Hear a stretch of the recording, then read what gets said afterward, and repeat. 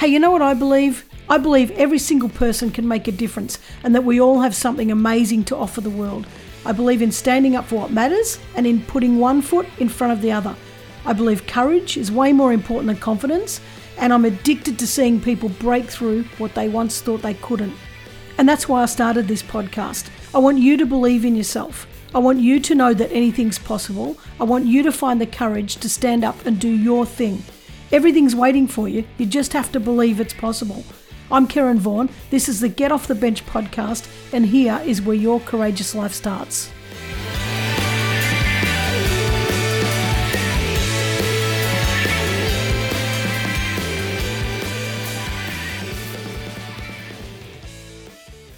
Howdy, and welcome back to another week of the Get Off the Bench podcast. And we're up to week 2 of 2021. And so far, it's looking okay. We're into it with a brand new attitude, well, for us, it's kind of like, what the hell, I'm just going for it attitude. And let's see how that goes. So far, I've lost a little bit of weight this year too. So let's see how that goes as well. Now, last week we had Tyson talking about, putting a lot of heart into business and how that is the way forward. No matter what anybody says, if you haven't got your heart in your business and your heart in your life, you're really missing out. And this is true also for compassion, which is part of it, And I think that if we do our jobs, whatever job that is, and even if it's, something that we work for ourselves, if you have compassion for those you're serving, everything changes. And today, my guest is Leanne Alec. Now, she has built a life and built a career in the medical industry that is completely based on compassion and, making sure that the people she serves really, really get the best of everything. And in particular, she focuses on technology and the gap in technology. Now, she's got one hell of a story, and I don't know how she's coped because working with sick kids, but, hear it out, hear her story because it's incredible. It's something that would probably break most of us. But because of her deep level of compassion, she's, found a way to talk about it in an empowering way. And I truly love it. So she's really gotten off the bench to make sure the best is available for the people she works with. So let me tell you about it. As one of Australasia's most successful medical technology business leaders, Leanne Alec is a passionate oncology advocate and global healthcare specialist with over 25 years' experience in both clinical and corporate environments with executive leadership.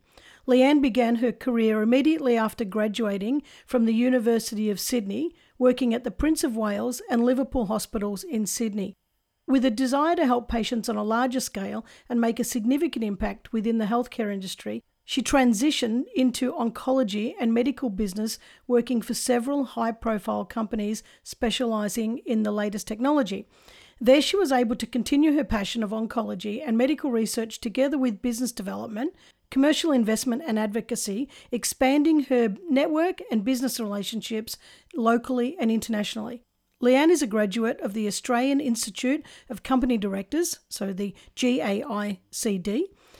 She is an honorary clinical fellow and a university guest lecturer in both Australia and New Zealand. Leanne is a graduate of the Harvard Business School and the Harvard Medical School, having recently completed genetics, cancer genomics, precision oncology, and therapeutics. Leanne is also an international keynote speaker, writer, and Women in Leadership Advisor. Wow. Welcome, Leanne. Thank you, Karen. Thank you very much for having me on the podcast, and I'm very, very excited. Yes, well, my pleasure. I tell you what, you've really caught my attention because of the just the amount of heart and compassion that you put into what you do. Last week we had Tyson Sharp talking about heart in business, because I wanted to start this year really strong with how much we care about people, putting heart, putting compassion, putting kindness into the world and into what we do every day. And you you really stand out to me as a person who really throws compassion into everything you do to help the people that you serve. So I'm really, really excited to have you on. So thank you very much for giving up some of your time. I'm sure you're still on holidays, are you? No, I am a little bit. Thanks, Karen. No, it's my pleasure to be here. I am having a little bit of a break, but being on this podcast and talking to you, I'd always make time. And thank you very much.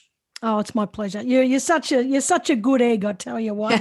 You really Try are. to be a little bit naughty sometimes, but that's all right. You got to have a bit of an edge. Yeah, that's the bit I like about you. Though. Yeah, especially with what I do, you got to have a happy and a bit of a cheeky side.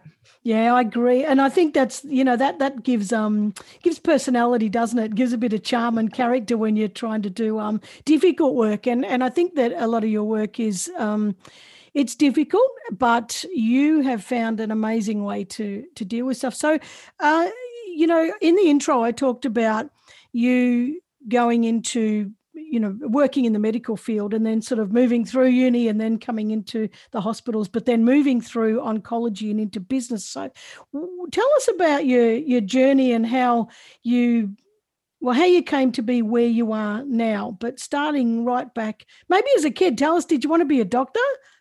Yeah, sure. When I was little,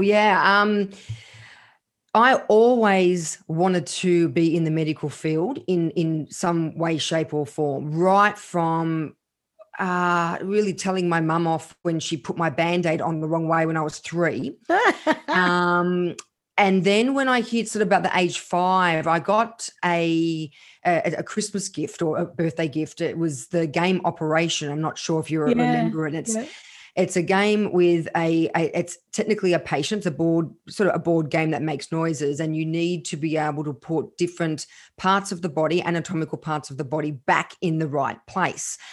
And I was absolutely obsessed with this game, and to the point that I wouldn't play it without wearing at that stage, you could get these sort of nurses and doctors outfits, which I got mum and dad or my grandparents bought me. So I had, my hat on, I had my plastic stethoscope around my neck, my little white cape, the red cross that's on the hat. And I just thought I was in the moment, and I was there in the operating theatre, putting the pieces of organs really back into the patient. And what I found is I got really upset when I was playing with people and they would purposely make it buzz, because they'd make it buzz when they hit the edge, or they weren't putting the right piece because it wasn't the right shape in the right space. And that to me wasn't funny. That to me was, no, you're doing it wrong. So I've always had this fascination, I guess, with the human body and with everything being right and being correct. And also, if it wasn't right and correct, then what can I do to make it better? So as I grew up, I used to build lots of things. I was very Mum actually thought I might actually been an engineer. I used to watch the Thunderbirds, and Mum would keep toilet rolls and string and sticky tape and stickers and stamps, and I'd make these contraptions. So I was quite innovative when I was young as well.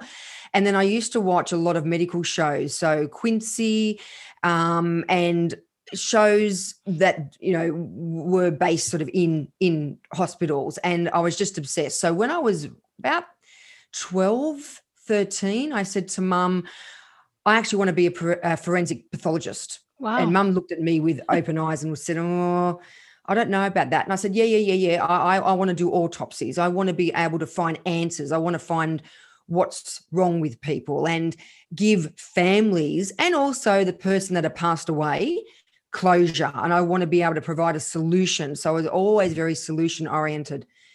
And Mum said to me, Karen, you'll love this. I think you might be better when you can actually talk to someone. Because I love talking. And I said, well, I can still talk. I can still talk to people who aren't alive. And she said, yeah, but you like to have a conversation. And I said, yeah, I that's true. I do like reciprocating, and, having reciprocation and talking and having someone talk back to me. So then I thought, right, okay, so I might actually work in the medical field with people who are actually alive. And then I thought about the industries and where I would like to specialize. And this is at a really young age. And, Mum and I talked about it, and Dad too, but, Dad being a typical dad, do whatever you want. He knew I was a bright kid. So, just decide what you want. And I said, look, I think I might go into an area where I find there is no closure. There are no answers. And there is no cure. And of course, that turned into being oncology. And that's exactly what I did. And I loved it. I still love it, even in the business that I do now. And I like to think that I have achieved a lot in the industry, and hopefully have made a difference, especially to, people's lives and families. And especially coming out of university and specializing in pediatric oncology, which is really the toughest out of the lot. Wow. How did you cope? Like, you're dealing with, you would have come, did you come straight out of uni into your oncology? I did. So without, I don't have tickets on myself for anyone who is listening. That is not the case. I did accelerate through high school. So I started university quite young, at just turned 16, and happened to shame that I couldn't, go into the uni bar though with all my friends. But anyway, that came later. But I really missed out on that social initiation, I guess, into university, but that's all right. I've made up for it later. And I also accelerated through university. So I did qualify and graduate quite young. I went straight, because I specialized in oncology, I went straight into oncology within the hospital. When I first started working at Prince of Wales, I was straight into the oncology department and faced with a choice of whether I wanted to specialize with children only, children and adults. And this also was because Prince of Wales is located in Sydney, in Randwick. It was also, from a location perspective, very close to a maximum security prison. So we also had to deal with prisoners that are presented with cancers, and of course most of them were men. It was a male maximum security prison that had cancers that younger guys get. So as a young oncologist going into that field, having to sort of choose where I wanted to specialize, and it's hard when you've dealing with someone that has done the wrong thing and has wronged someone in a big way, to then have that psychological and that mental capacity as a young doctor to say, well, I actually want to save your life, because deep down it's like, well, no, you don't deserve it, and I deserve to be able to help someone else, but you can't do that. They deserve the best care also. So there was a lot of struggle initially. I still loved it. I saw it as a challenge, to be honest, but what I was absolutely taken aback by and just it just drew me in, and I was compelled by helping children and their families, and so I ended up starting with pediatric oncology. Wow. And that would have been, so there's a couple of things in that.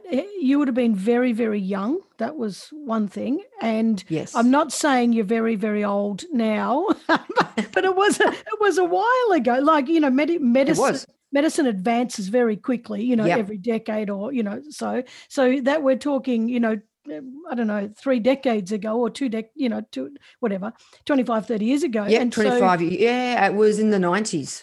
Yeah.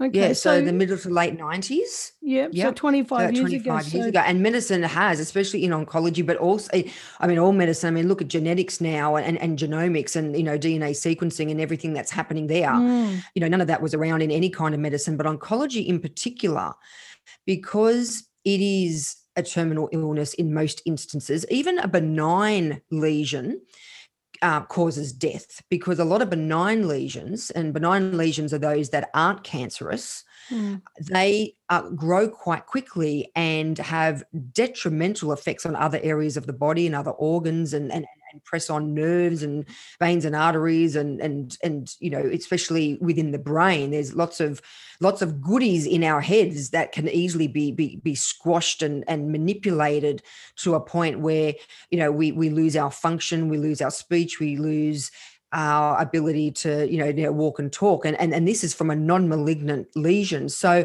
you know, it's important that you know, and I think in the face of medicine, it was important that there was big discoveries in oncology, because of the fact that most people that were diagnosed were facing back then an imminent death. And it's come such a long way, and to the point now that with a lot of cancers, people just live their normal lives. Their quality of life is great. Yeah, they've been diagnosed with cancer. They've had some treatment. It's been a little bit of a tough journey. You know, no sort of medical journey when you have a disposition is easy. But they're still alive, and they're still spending time with their families, watching their families grow, watching themselves grow and develop as well, and almost, you know, dying of another condition instead of, rather than of. So that's fantastic. But I agree. But back then, when you're saying, you know, most people would die, we're talking about kids dying. Yep. You know, Yep. and as I said, you know, you would have been young, like, because you know, you come out of uni young and you're straight into dealing with kids. I can't even. I know, you know, I feel sick, and I feel like bursting into tears, you know, thinking about little kids dying. Like, and I'm an adult who's learnt a lot of coping skills, you know, over time. But as a young person coming in your 20s, you know, you haven't had that experience to come up with all these coping skills. So how did you manage being around that, and the trauma of the families, and I know the kids, most of them are real tough little nuts. You know, I've seen them and they seem to manage, but the families are going through. You must have taken that home, and I mean, that must have been terrible. Yeah, I did, Karen. I did. Yeah. And it's hard. So, and you're right. So prognosis back then for childhood cancers was almost zero. Most of them did pass away. So I guess the youngest child that I treated was 6 months. So, you know, these are babies, and these are babies that are born with, you know, a condition up to about 18 years. And it is hard dealing with the families. Also, when the children become sort of school age, having to deal with the child from a psychology point of view, where not only are you trying to help them get through their disease and help them survive and give them the tools to live their life as best as possible, but they're there, and the parents and the support of the parents and the friends is vital. You know, they also need help. But also then going to school and being teased because you're having chemotherapy and you've lost your hair, and then they coming back to us the next day saying, I don't want to have any more treatment, I don't want any more chemo because it's making me look like this and I'm getting picked on. And you know, it breaks your heart. And I used to go home and cry. And I was young, and I was almost, I hate to say it, but it's true that I wasn't mature enough to deal psychologically with that kind of trauma that I was being exposed to on a daily basis. And also living a life of being the expert. They look at you as you're going to save my child's life, or the child, you're going to make me better. And so there's this expectation. And Karen, you know what I'm like. I have massive expectations of myself, let alone the expectations that others put on me. So that itself was a big burden. So going home, it's a fine line. You can't become hardened because you can't be someone that loses that vulnerability and that sensitivity to the patients, but at the same time, it takes its toll. So my mum was really good at supporting me. She understood everything that I was going through. My dad also, but you know, mums are mums. And from a emotional and sensitivity point of view, Mum used to listen to what I had to say. She would just let me talk. She would let me cry. She would offer advice. And she wasn't qualified to do this, but she was my mum, and she offered some awesome advice and support. The other thing I did, knowing that I had mum there and had that support from a verbal understanding was great, but also removing myself and giving myself some downtime and allowing myself to be me and decompress and do the things that I really love. I am a mathematical person. So, being in medicine and being in the scientific area, you're a mathematical person. So I loved, building things. I loved getting tools and getting pieces, almost like Lego. And I had a Meccano set that I used to take out. It still used to keep me mentally stimulated because I was achieving something and there'd be, an outcome at the end. But when you're trying to build something and when you have building blocks and you are trying to figure out strategically where they need to go, it does actually make you switch off. And that's exactly what I needed. I still needed to be stimulated. I still needed to be able to feel that I had purpose, but without thinking of all the sadness and the trauma that my work brought me, even though it brought me much joy also. So being able to switch off. I also love fashion. I still do. I know. I know. I love fashion. I love, being sort of quite unique in the way that I am and quirky, and that also being creative. In oncology and in medicine, you do need to be creative. It's not, black and white medicine.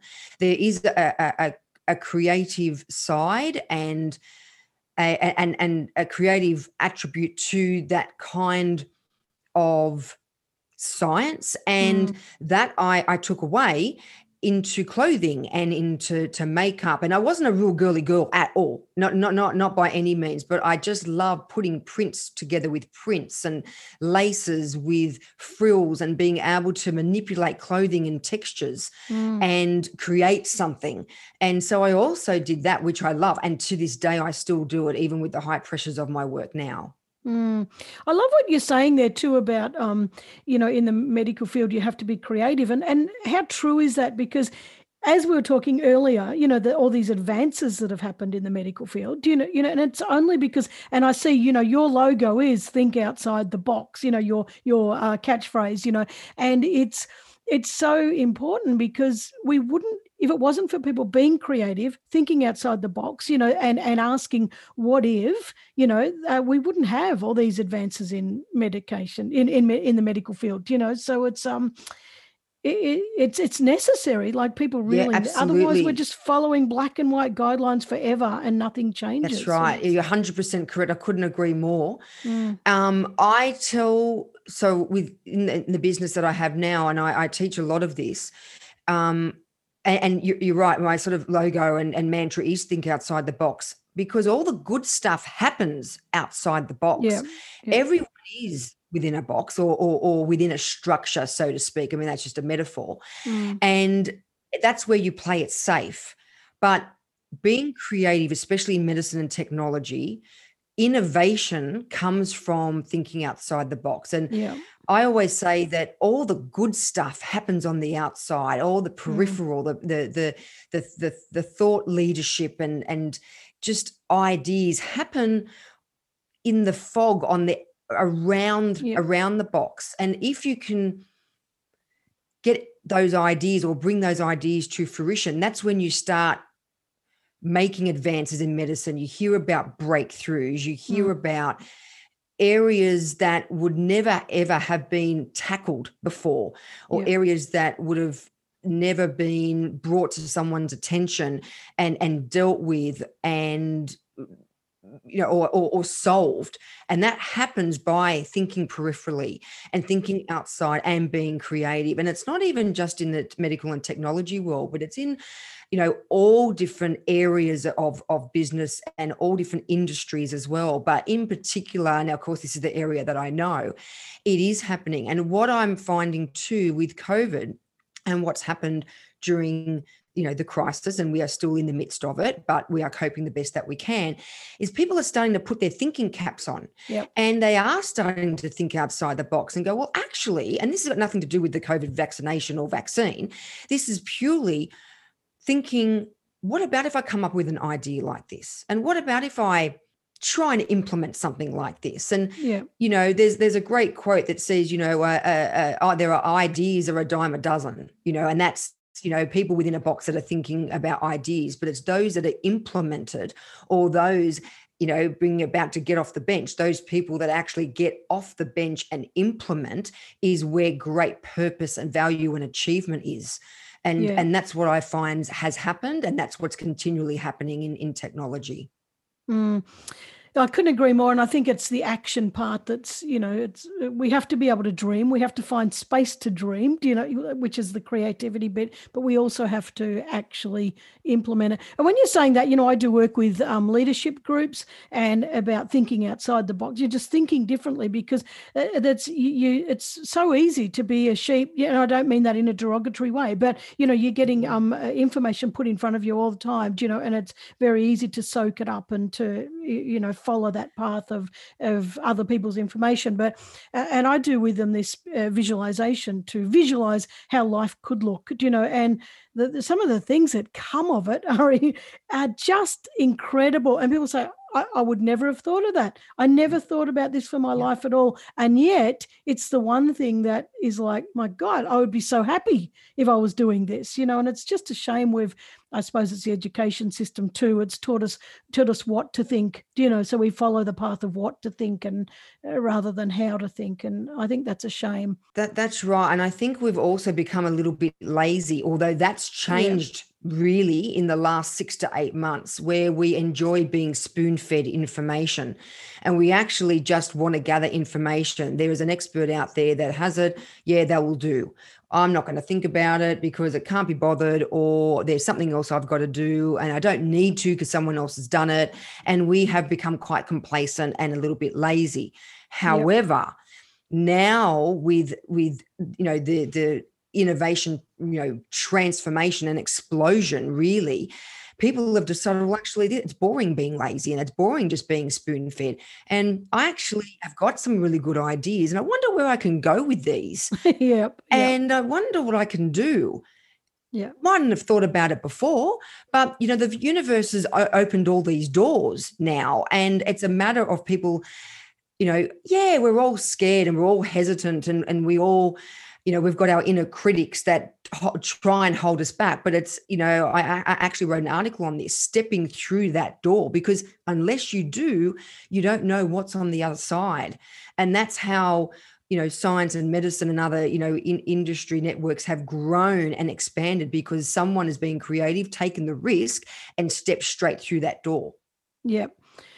Oh, I couldn't agree more. It's this whole business about, but someone else has already done it. Somebody else has written about that. Some other expert has already given us the data on that, but in a way we discredit our own knowledge or our own thoughts or our own creativity or our own ideas, and we're like, no one's going to listen to me because I'm an expert has already said something, but that person wasn't an expert in the first place. And there's no reason why.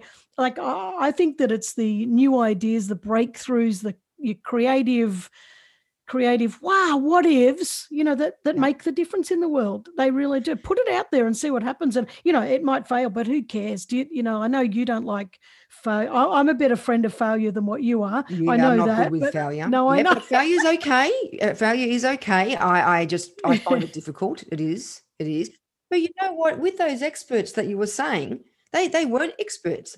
It took that's right drive, ambition, and thinking clearly. And someone doesn't become an expert without failing.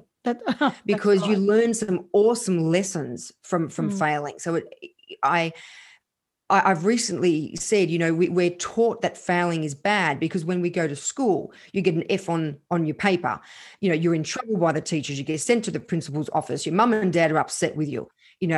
So we've been trained to think that when you fail, it's negative and you are you're never going to amount to anything. It's almost comes to that. That's actually wrong, and unfortunately, that's been instilled in us since we were little.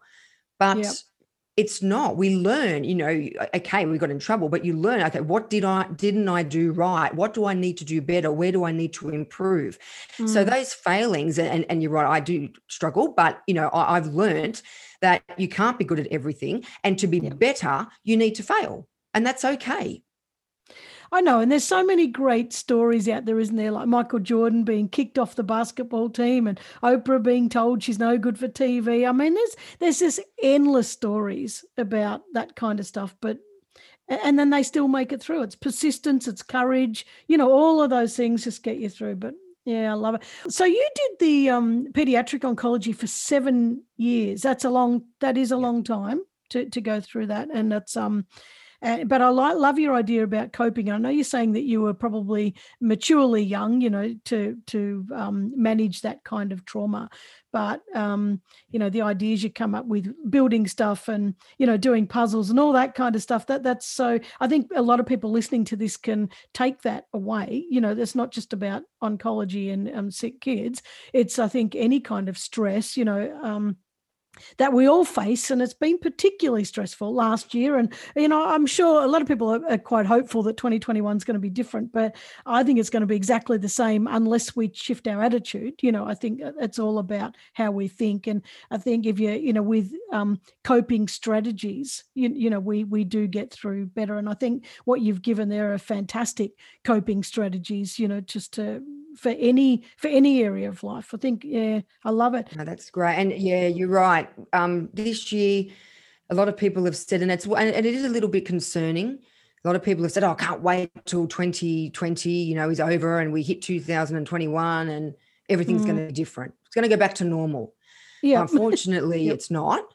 So we just need to embrace that, and it's a different way. And I'm not going to say it's the new normal, because everyone says it's a new normal, but it's just a different way of thinking. It is allowing us opportunity. It's allowing us to be creative. Also, it's given us opportunity to meet people that we would have never met before. Like you and I? Yes, absolutely. And I wouldn't change that for the world. Neither would I. Yeah. And, you've got to look at all the goodness that has come from this. And I call it that we're all grieving, that we're all going through a grieving process through what's happened in 2020, whether it is a family member that's passed away or overseas, not being able to go overseas and see family or see, family that are sick, whether it's COVID or not, financial problems, emotional, psychological, employment. I mean, the list goes on. So we're all grieving in some way, including myself, but it's how we deal with that and the support we have around us and the outlook. And I, sometimes get a little bit down in the dumps as everybody does, but I look at what I've got and look at what I actually have achieved and the opportunity that has opened up for me during 2020 and, in the midst of a pandemic. Who would have thought that you and I met, Karen? Who would have thought that I would have launched into, this business and taken it where it is? Who would have thought that medicine would have accelerated in a rate of knots?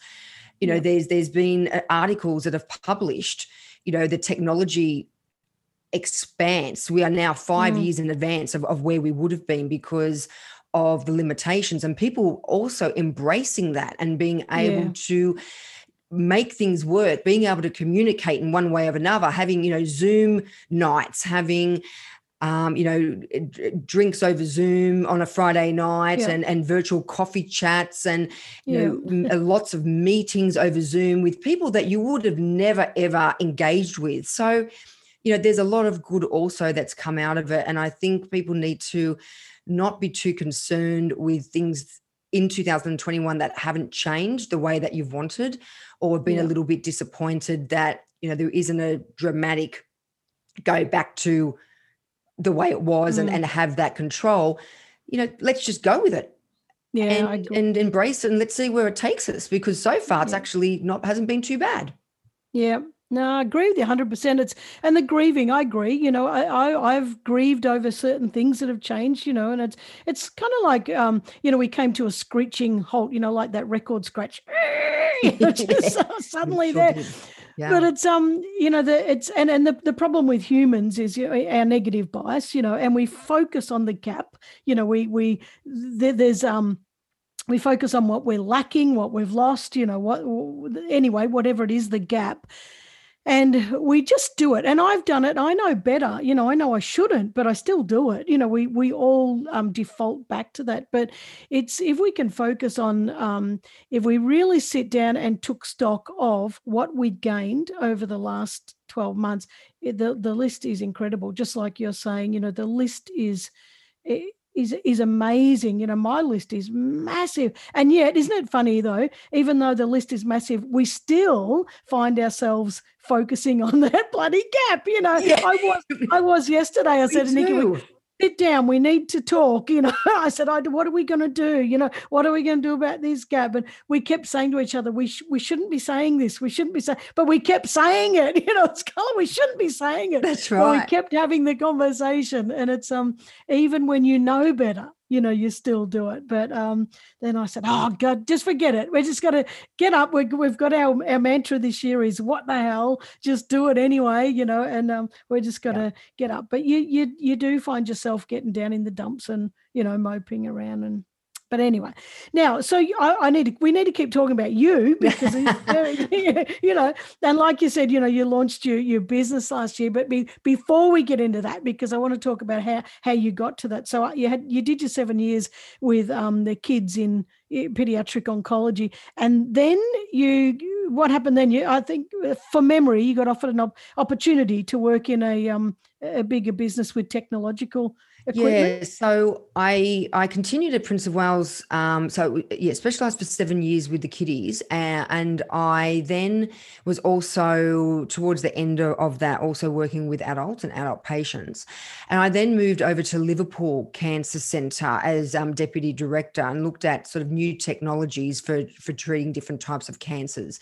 So Liverpool Cancer Centre had different tools and different machinery to be able to do different things. And this is what I always say to departments and businesses that want to achieve more and they get frustrated, is that you're actually only as good as the knowledge you have and the tools that you have. And if you need more resources and if you need other expertise, then you need to go and find that. And moving from Prince of Wales to Liverpool was great. It was a totally different demographic, different group of patients, no children at all. But I found that I was still limited.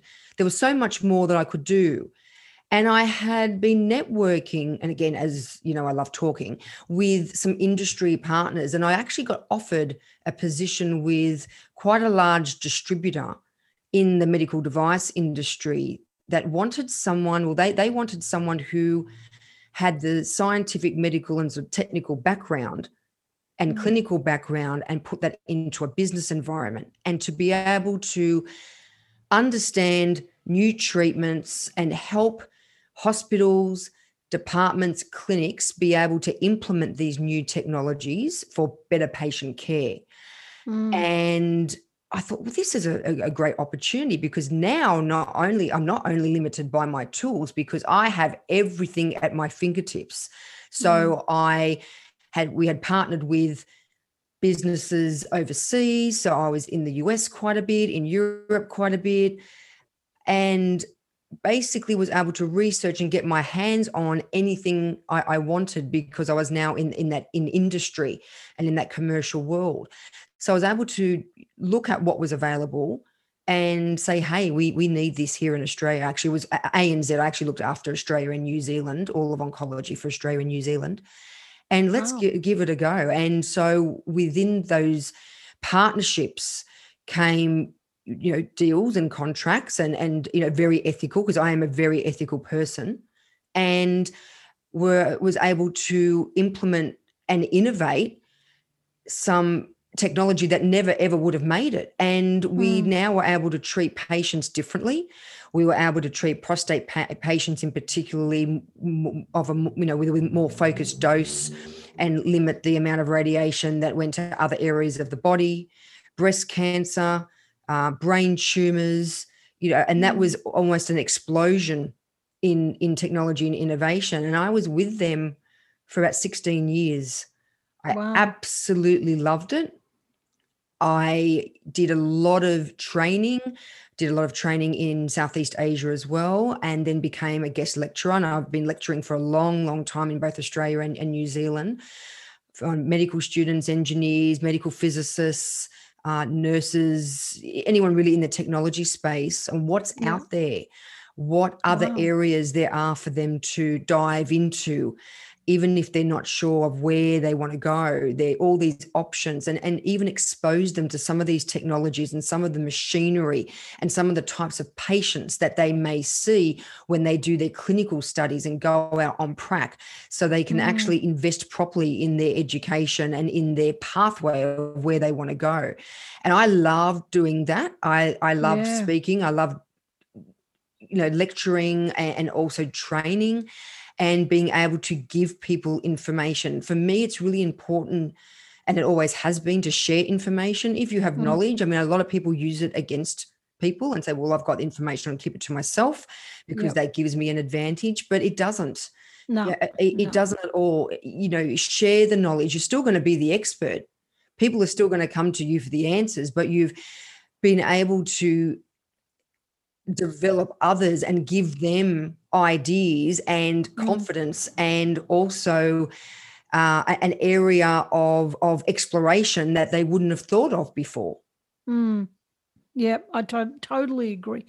I love that. I think that the stuff you do with the lecturing, in unis and other places, that's got to be invaluable, because often, and I used to be a teacher, of disability, in a TAFE. And so you'd only get, and it's not until people are out in the field or working, like I still had hands-on in the field, when I was teaching. I think that stuff is so damn important, because you're bringing real life stuff into an area where they're not seeing real life stuff. And I think that's amazingly valuable. It's invaluable, that sort of stuff.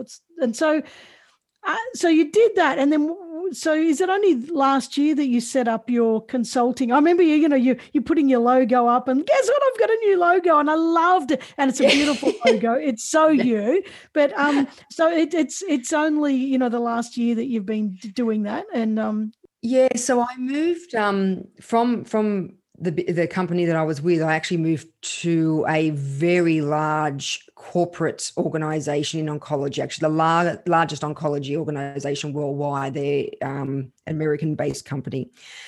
And I found for me, it's,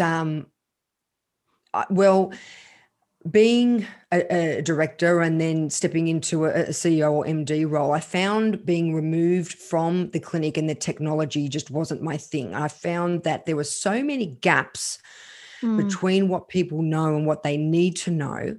And that's what I wanted to work on. Being in this big organization didn't allow me to do that. So I actually started my business back in 2018, but didn't have an opportunity to really explode because I was always on planes. I was, working endless hours up in the middle of the night doing, having meetings and webinars with the States and with Europe. And my responsibility was to, the corporate organization. Yeah. So that sort of took a back step. But I really, really wanted to give it a go because I could see what was happening in the industry. And this is not just in oncology. This is in sort of all technology, including life sciences, health tech, biotech, pharma, where that gap and that skills gap is getting bigger and bigger and bigger. So I decided to give the big corporate job a miss. I decided to leave and concentrate on something that I really loved. I've always wanted to do it and put my heart and soul into everything, but I really wanted to make a difference. And I restructured the business in a certain way. funnily enough, it was a certain way until I actually did your Off the Bench workshop when we first met ages and ages ago, that I actually repositioned the business based on that. Good. And from there is where I now am really starting to get a lot of influential companies that are coming to me for programs and frameworks and systems to be able to, as we say, bridge the gap between technology and business. So what I've found is that there's a lot of really experienced medical, technical scientists within a company. They come up with these great ideas and they, implement the blueprints and they develop and manufacture a fantastic product. And that's at one end of the spectrum. And the other end of the spectrum, you've got, business executives that know how to run a business. Sometimes they don't, but, quite mostly they do. And they're, finance-based or, management-based and corporate-based, and really don't understand the goodness and that gold nugget that they're sitting on of technology that their people have developed, and they don't know what to do with it. And so you've got this great product that can't be commercialized or get to market, and you've got these executives that are looking at revenue of a business and saying, well, why can't we sell it? But there's just no sort of meshing in between. And having both that clinical and that business experience is where we come in to be able to join both ends with certain processes and frameworks and a lot of behavioral work as well. So we make sure that these fantastic products that have been developed are getting to the right people. They are getting to the right businesses, to the customer, to the consumer, and ultimately to the patients that really need it. Now, when I first decided to do this, I thought I'm either crazy, which that would surprise me, or a genius, because no one in my industry has ever done this. So it was either people have done it and tried it and it hasn't worked, or no one's really thought about it. And what I'm discovering is no one's really thought about it, or they've had the experience to be able to do it. So I'm trying to make a really big difference here if I can. And that's really important. That's how I end up, developing the business and growing the business. And my logo, it is a circle because I'm very geometric, and that also comes from being in medicine. And I find that being a circle, it's a never-ending course of innovation and research and development. There's sort of dots on the inside of the big circle, because every now and then we have to stop and pause. Every now and then we come up against something that we haven't expected, or we've got an obstacle. So, but then we move on to the next step. And that's where the logo came from. Oh, and I love it. I love it. And I love that you're saying, well, you were saying, you're genius or no one's ever, or you're stupid, but then saying that no one's ever thought of it, and I'm sitting there going, oh, fantastic. But then the other part of me said, oh, wait a minute, that's not fantastic. It's like, it's fantastic for you, but it's kind of like, wow, what a shame, what a shame that that's been such a big gap for such a long time, but I think it's bloody wonderful what you're doing. Did you, when you decided to really quit the corporate world and launch into that, did you come up against fears or, oh shit, what if I fail? Oh, what if this doesn't work? Is this going to affect my reputation in the medical world? Were you faced with that kind of stuff? Yeah, absolutely. In many ways, in many forms. I was petrified, absolutely petrified. Also because basically I've jumped off the cliff here, being in industry and corporate for such a long time and enjoying it.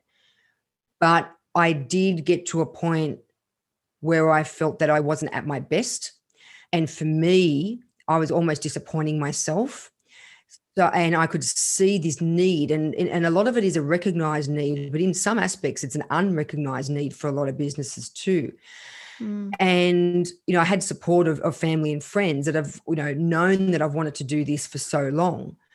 So they sort of, gave me a bit of encouragement, but I actually thought, oh my gosh. And sometimes, I still do. What am I doing? What decision have I made? Have I made the right decision? Am I nuts? I am nuts. No, I'm not. Yes, I am. Why? So one day I'm crazy, the next minute I'm not. It is hard. But when what I found was the turning point for me, and there's a lot to say about this actually, is when I decided, and I sat down with my husband and my family and said, I'm actually going to do this. I'm actually going to get off the bench. I'm actually going to do this and make this work. And, I've got so much passion, dedication, and devotion to this. The minute that my mindset changed from, I don't know, I'm really scared, I don't know what to do, maybe I will, maybe I won't, and sitting on the fence, to, yep, let's go for it. And what I actually did is made that following Monday my first day of work at my new job, and having that mindset of I am now immersed in this business, and I have got people telling me that they need my help, and when can I work with them? So that gives me encouragement, and I'm totally dedicated. That whole mindset shift. It's a little bit hard to say. Was an absolute turning point. It was a pivot point. Yeah. And from there, it's like, you know what? I'm still scared and I'm still a little bit hesitant. And sometimes I think, there's, like I said before, that self, in a critic of, do you really think you're going to pull this off? Well, actually, I am, because this is a really good cause. It's a really good product, so to speak. It's a good service. It's needed. And there are so many people that will benefit from it. So that's what keeps me going now. Yeah. I love it. And I love that you're saying, when you decide, and I always say this, and it's written on all my, pieces of paper on my workshop forms, that it's, you dream it and decide to do it. And then take action. And that deciding to do it, that is more profound. And you've just explained it really well. It's more profound than people think it is. Once you actually decide, the universe does. We'll call it the universe, call it whatever the hell you want, but everything starts to line up. Everything starts to line up, and it happens because and I love the word you're using, immerse yourself. Once you actually start to immerse yourself, things do start shifting, and you start noticing, wow, I didn't see that before. I didn't notice that before. And I like also that you're saying about you still have days where it's like, I am crazy, I'm not crazy, I am crazy, I'm not crazy. Because even me, I sort of, I'm always spruiking, get off the bench, do your thing. You're going to love life and, might as well do it and everything else. But, I'm not for 1 minute not going to say to people that you won't have, days where one day you're up, one day you're down, one day you're up, one day you're down. I have one day I'm up, one day I'm down. Do you, because. Absolutely. Yep. It's a roller coaster, as they say. It's a cliche. I hate using cliches, because they're so true. In the box and not outside the box. But it is a roller coaster ride. 1 minute you're on a high and the next minute you're not. And that is natural. But what I find, it keeps you on your toes. If you're always on a high, I think it would it would make you complacent. I agree. Wouldn't, you wouldn't grow, you wouldn't develop, you wouldn't be able to push yourself beyond. And I'm not saying just beyond your comfort zone, but I'm talking beyond that. Yeah. Because it's almost like those downs are a little bit of a kick in the guts. And it's like, well, actually, it brings you back down to earth. And you need that. You need that reality check, because it then empowers you to push yourself further. And everybody feels it. And I feel it and you feel it. And it's okay to feel like that. In fact, it's a natural thing, and you should feel that, because it's only going to make you stronger. Oh, I couldn't agree more. And I think that we as humans, we are scared of the roller coaster. We're scared of the ups and downs, but as, it's kind of like when, and I'm not picking, but sometimes it's good, sometimes it's bad. When people are, like, for example, on antidepressants, and it's just kind of like I'm just in a flat kind of mode to keep me stable. Well, that's great, and it's needed for a lot of people, but that sort of state of just this constant state, that there's Yeah, some constant people state of need it. So melancholy, really. Yeah. yeah, and now some people need it, so I'm not criticizing that. But what I'm saying is that if you can mentally cope with ups and downs, it there is so much opportunity in it. You learn, you grow, you hurt, and it's the extremes. Oh, I'm so excited, man, I'm hurting. And that all that growth in between there is incredible. And if you can cope with it, do cope with it. Because wow, what you learn from that, and how you grow is I could go on about that for ages, but it's Your such a achievements are escalated when you go yeah, from when you are riding that roller coaster. Those yeah, highs give you that real sense of achievement and acknowledgement and yeah, appreciation. And I think it's really important to appreciate your worth and your value. yeah, And we're so quick to say, I'm hopeless at this, or I'm yes, no yeah, good at this, or why did I even decide to do this? Because I just can't do it. Well, actually, you can do it. yeah, And yeah, we all yeah, feel that. But when you then overcome that and achieve, and you appreciate, well, actually, I did a pretty good job. yeah, yep.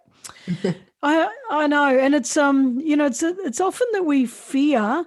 Well, fear failure, of course, but the fear of people are going to laugh at me, people are going to criticize me, people will reject me if I'm a failure. But that's bullshit, because really, when you think about people gossiping, it's kind of, oh, did you hear about Leanne? I see she failed. Oh, yeah, terrible. What are you having for dinner tonight? This is how conversations happen. It's like, why would we even care? Because I remember, getting with Nikki, and she said, oh, people are saying this. And I said, Dad, let them go. They'll say it for 2 weeks until the next big thing happens, and then they'll forget about it. And this is what people do. It's kind of like you're the highlight for 2 minutes, and then the next thing happens, and then it's kind of like, yeah, you're old You news. can And turn that around too, Karen. If people are talking about you, it's actually a positive thing that you're actually woohoo! making an impact. That's exactly right. Oh, I You're couldn't care newsworthy. less. Yeah, that's right. I'm really I couldn't care less if people are talking about me. I just think, like I couldn't care less, Yeah, because it's it's but some people pointless. do. A lot of people do. I did. I used to care about it, but it's you can't change anything, and you just got to stay in your own lane and do your thing. Stick with your own lane and just bloody focus on it. But anyway, God, I'm loving this. I could talk to you all bloody day, because I just, you just I love you. You're a bundle of wisdom. You're a bundle of inspiration. You're so you're wise. It's kind of like when you're talking, it's coming from a real deep place of considered thought. And Thanks, I thanks, Karen. oh, I love it. Thanks. And I know you might argue with me on Yeah, on yeah, some days. No, I'm just yeah. bloody No, not wacky. that. Yeah, no. Today's my nuts day. I'm actually feeling a Yeah. bit nutty. Yeah. But no, I love your considered thought. I love that. So, and I think there's been so many pearls of wisdom through this episode. So I hope I'm so. I really do. And the other yeah, thing I too think so. is if you feel flat, or if you feel that you need something else, or there's something else in your life, or even look, if you are starting a new business, or wanting to have a look and see what you have, and then what you don't have, and what you need, Yeah, because you can always learn more. You can yeah, always ask for help. yeah. And we need to understand there's a lot more support around us than what we realize. I agree. Yeah. And that's awesome.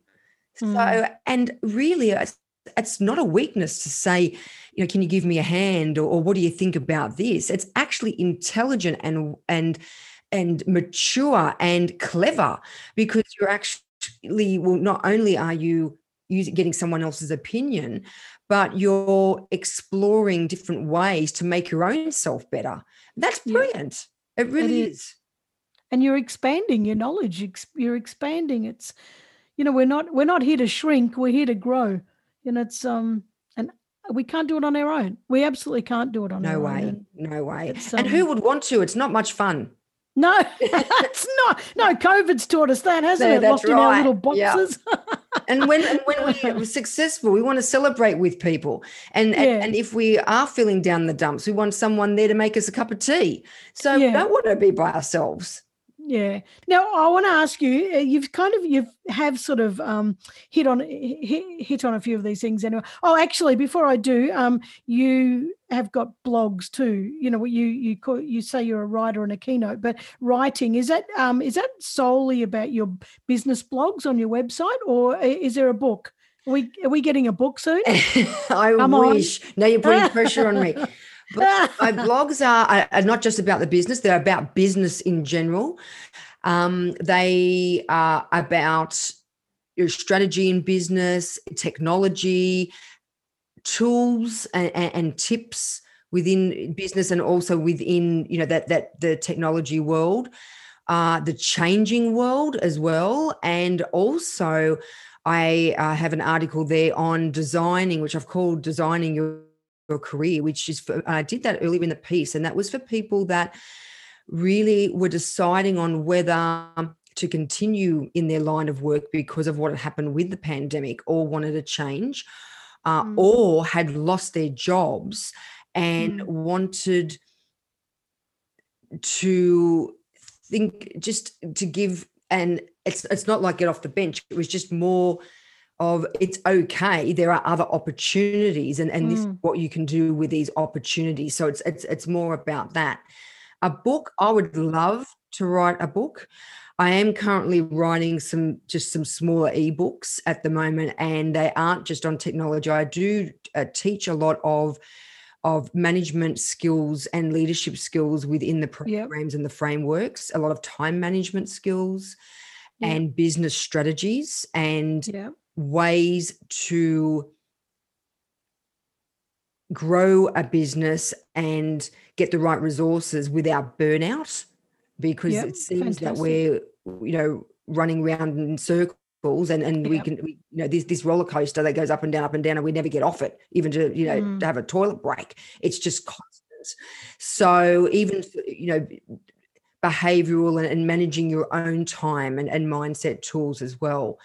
And I do quite a bit of mentoring also with CEOs of smaller businesses that just need support and guidance in how to manage their business and manage their time. Fantastic. You're a busy person, but I still want the book. Yeah. You'll have the ebooks personally signed. Signed. You'll have the first copy. I'm just putting pressure on you, aren't I? Yeah, that's okay. I love it. I wouldn't expect anything different. I think I've been putting pressure on you since the day I met you, but anyway. Come on. Yeah, I love it. Love it. It's good. Keep you're just on my toes. That's what we need. Yeah, I know. You're a gem. You really are. And thanks, Karen. You're really immersed and really, really dynamic, and it's such an inspiration to people. Now, on that subject, and you inspiring people, so this podcast is about inspiring people to get off the bench, as you know, and to do that thing. Now, in your case, you've followed your passion and went out on your own, so you could have a bigger impact. What would you say to others that might be a bit too scared to back themselves, even if they think they can make a difference? Well, the first thing I'm going to say is go for it, and you'd be crazy not to. I know that's easier said than done. Yeah. But I want those people to understand that we all are hesitant. We all worry about whether we're going to fail or not. We all worry that we won't achieve what we expect to achieve, and we have these expectations of ourselves. And as I said before, there's these doors and these opportunities that are there. And how do you know that you're not going to achieve exactly what you want and more if you don't actually step through that? So you've got to think about, what have you got to lose? You've got this dream that or even an idea that you've always wanted to do, or it might even be an idea that you've just thought of and you've decided, geez, I really, really want to do that. What's stopping you? Nothing's stopping you. And even if you decide down the track that it's not for you, okay, that's fine, but you've given it a go. You've given yourself purpose and you've achieved as much as you possibly can. I'm all for developing. I'm all for learning. I mean, I went to Harvard, whilst, reigniting the business. I went to Harvard Business and Harvard Medical School. We can actually juggle a lot more than what we realize. And especially if we love it, you need to understand that, if you've got the passion and the desire, and especially if you really want to help people, you'll get it done and you'll do it. And I encourage everyone and all of you to do so. And I'd be disappointed if you didn't give it a go. Oh, well, you're throwing down the gauntlet, aren't you? That's right. Come on, everybody. Because I know that people have it in them. They just don't realize it. Yeah. And when you said there, that's great advice. When you said, even if it doesn't work out, it's great practice. It's, it's kind of like, wow, I actually did this and I did more than I thought I could do. And I do need to shift it a little, because that wasn't quite right. But ideas spin off those skills. That's right. Ideas spin off from, you might go down one path and go, oh, this is not heading the way that I really wanted or really liked. But then an idea will spin off from that. And you go, well, actually, I might take a small portion of what I'm doing here and convert it and reposition it into something, part A into part B. And I've now come up with C, which is brilliant, which I never ever would have come to or achieved if I sat on the bench. Yeah, I agree. And I always say that when I'm teaching it is that have a vision, and the vision is where you're headed to, because if you don't have a vision, you won't bloody move. You won't go anywhere, But that vision always moves. I've rarely seen that vision sit still for people, as they start to, as you say, get into it. They're like, "Oh, wait a minute." But it's not until you're into it, that you can start to see a lot of stuff. So, and I forgot to ask you, why did you go to Harvard? Like, I'm not a big university person, so I don't know, but I do hear a lot about Harvard. Is it the best in the world, or why did you go Harvard? There? Wow, what do I say? I'm actually really proud that I'm a Harvard graduate. I worked hard. So for me, I've always wanted to go to Harvard. Physically though, I've been to Boston a couple of times, and I've been as a visitor to Harvard University. And from the get-go, I've wanted to be a graduate from Harvard. What I did initially is I went to Harvard Business School because I found that there was what I did was corporate finance, because I found that was an area I needed help. Moving, and I had a lot of business skills because I've been in business for a long time. I've of course had all the clinical, medical, and scientific skills, but that corporate financial expertise I did not have, and I'm by no means an expert, but I needed a clearer understanding of that side of the business, especially I thought, and it turned out to be true, when I'm dealing with bigger businesses and bigger corporations, I want to have an understanding. So that's why I did that. Harvard Medical School, I did genetics, genomics, precision oncology, and therapeutics. For me, genetics and genomics is where all of technology and medicine is going. There's been breakthroughs, especially even with the genomics, with COVID testing and DNA sequencing. That's the way that we are heading. No matter what, even in any kind of medical industry. And for me, wanting to always have at my fingertips the best tools, I decided that I wanted to get my teeth stuck right into genetics and into sequencing, and get a much clearer understanding of where technology was going. So that's what I decided to do. And I actually did a couple of modules simultaneously to speed up the process, which was good. I wanted to sort of fast track a little bit, and that's exactly what I did. Wow. And I completed that about 6 weeks ago. Yes, I remember seeing that. You were very excited, and I was Yeah. excited for you. It's so I understand. Yeah, I do. It is, and I do know that Harvard has got an exceptional name. It's kind of like for me as a muso, I want to go to Berkeley, but Yeah. I've Yeah. sort of Yep. dropped my music a bit, and Yep. and so it's kind of dropped off my list a bit. But I understand it's kind of got the same a similar theme to it. But when you do you sleep? No. No. No. And that is literally a one-word answer. I know what you mean because I'm busy, but I actually am a really bad sleeper, and I'm actually trying to. One of the tools I use, an app that someone recommended to me called Insight Timer, Yeah. and to be honest, it's a really boring lady's voice that I think is supposed to unstimulate your mind, and that's exactly what I need. So I go to bed, wound up, highly my mind, it just doesn't stop. I'm always thinking. I feel that if I'm not thinking, then I'm wasting time, which is really silly. That's something I need to work on. So I tried this, but then I got bored of it. So yeah, I don't sleep a lot, unfortunately, and I do need to work on that this year, trying to just give my body a rest. Yeah, it's important. Sleep's so important. I'm lucky because I'm like you. I think all the bloody time. It's just, except I can have a coffee 5 minutes before going to bed, and I hit the pillow and I'm out in 2 minutes, and I'm a great sleeper. So Jeez, I'm that's so good. bloody I'm so thankful. jealous. Yeah. Yeah, well, I'm thankful. You can be jealous. I'm thankful because, my God, if I didn't sleep, I'd be like, oh my God, the amount of energy I put out from my poor body, I definitely need it. Yeah. But Yeah. anyway, this has been absolutely wonderful. Now, where can people find you? Okay. So website, Insta, Facebook, all Yeah, that a kind couple of of different places. My website, which is leanneellichconsulting.com. I'm on Instagram, Leanne Ellich, Facebook, LinkedIn, Leanne Ellich. You just Google Leanne Ellich and you'll just pop up here, there, and everywhere. And Twitter also, but mainly, yeah, Insta, LinkedIn, and my website. And please feel free to hop on there and send me a message or even a hi. Always happy to get to say hello.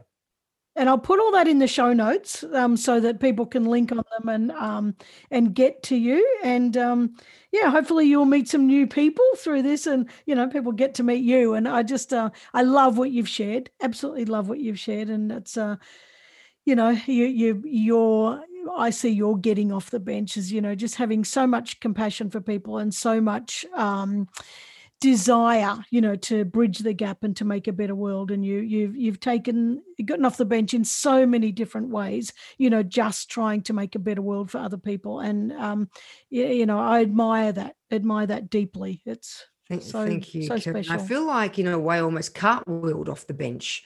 I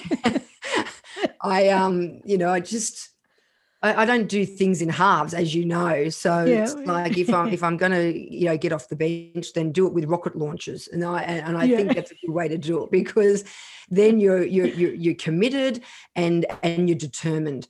But I have to say, I loved this podcast. I love speaking to you, and thank you so much for the opportunity.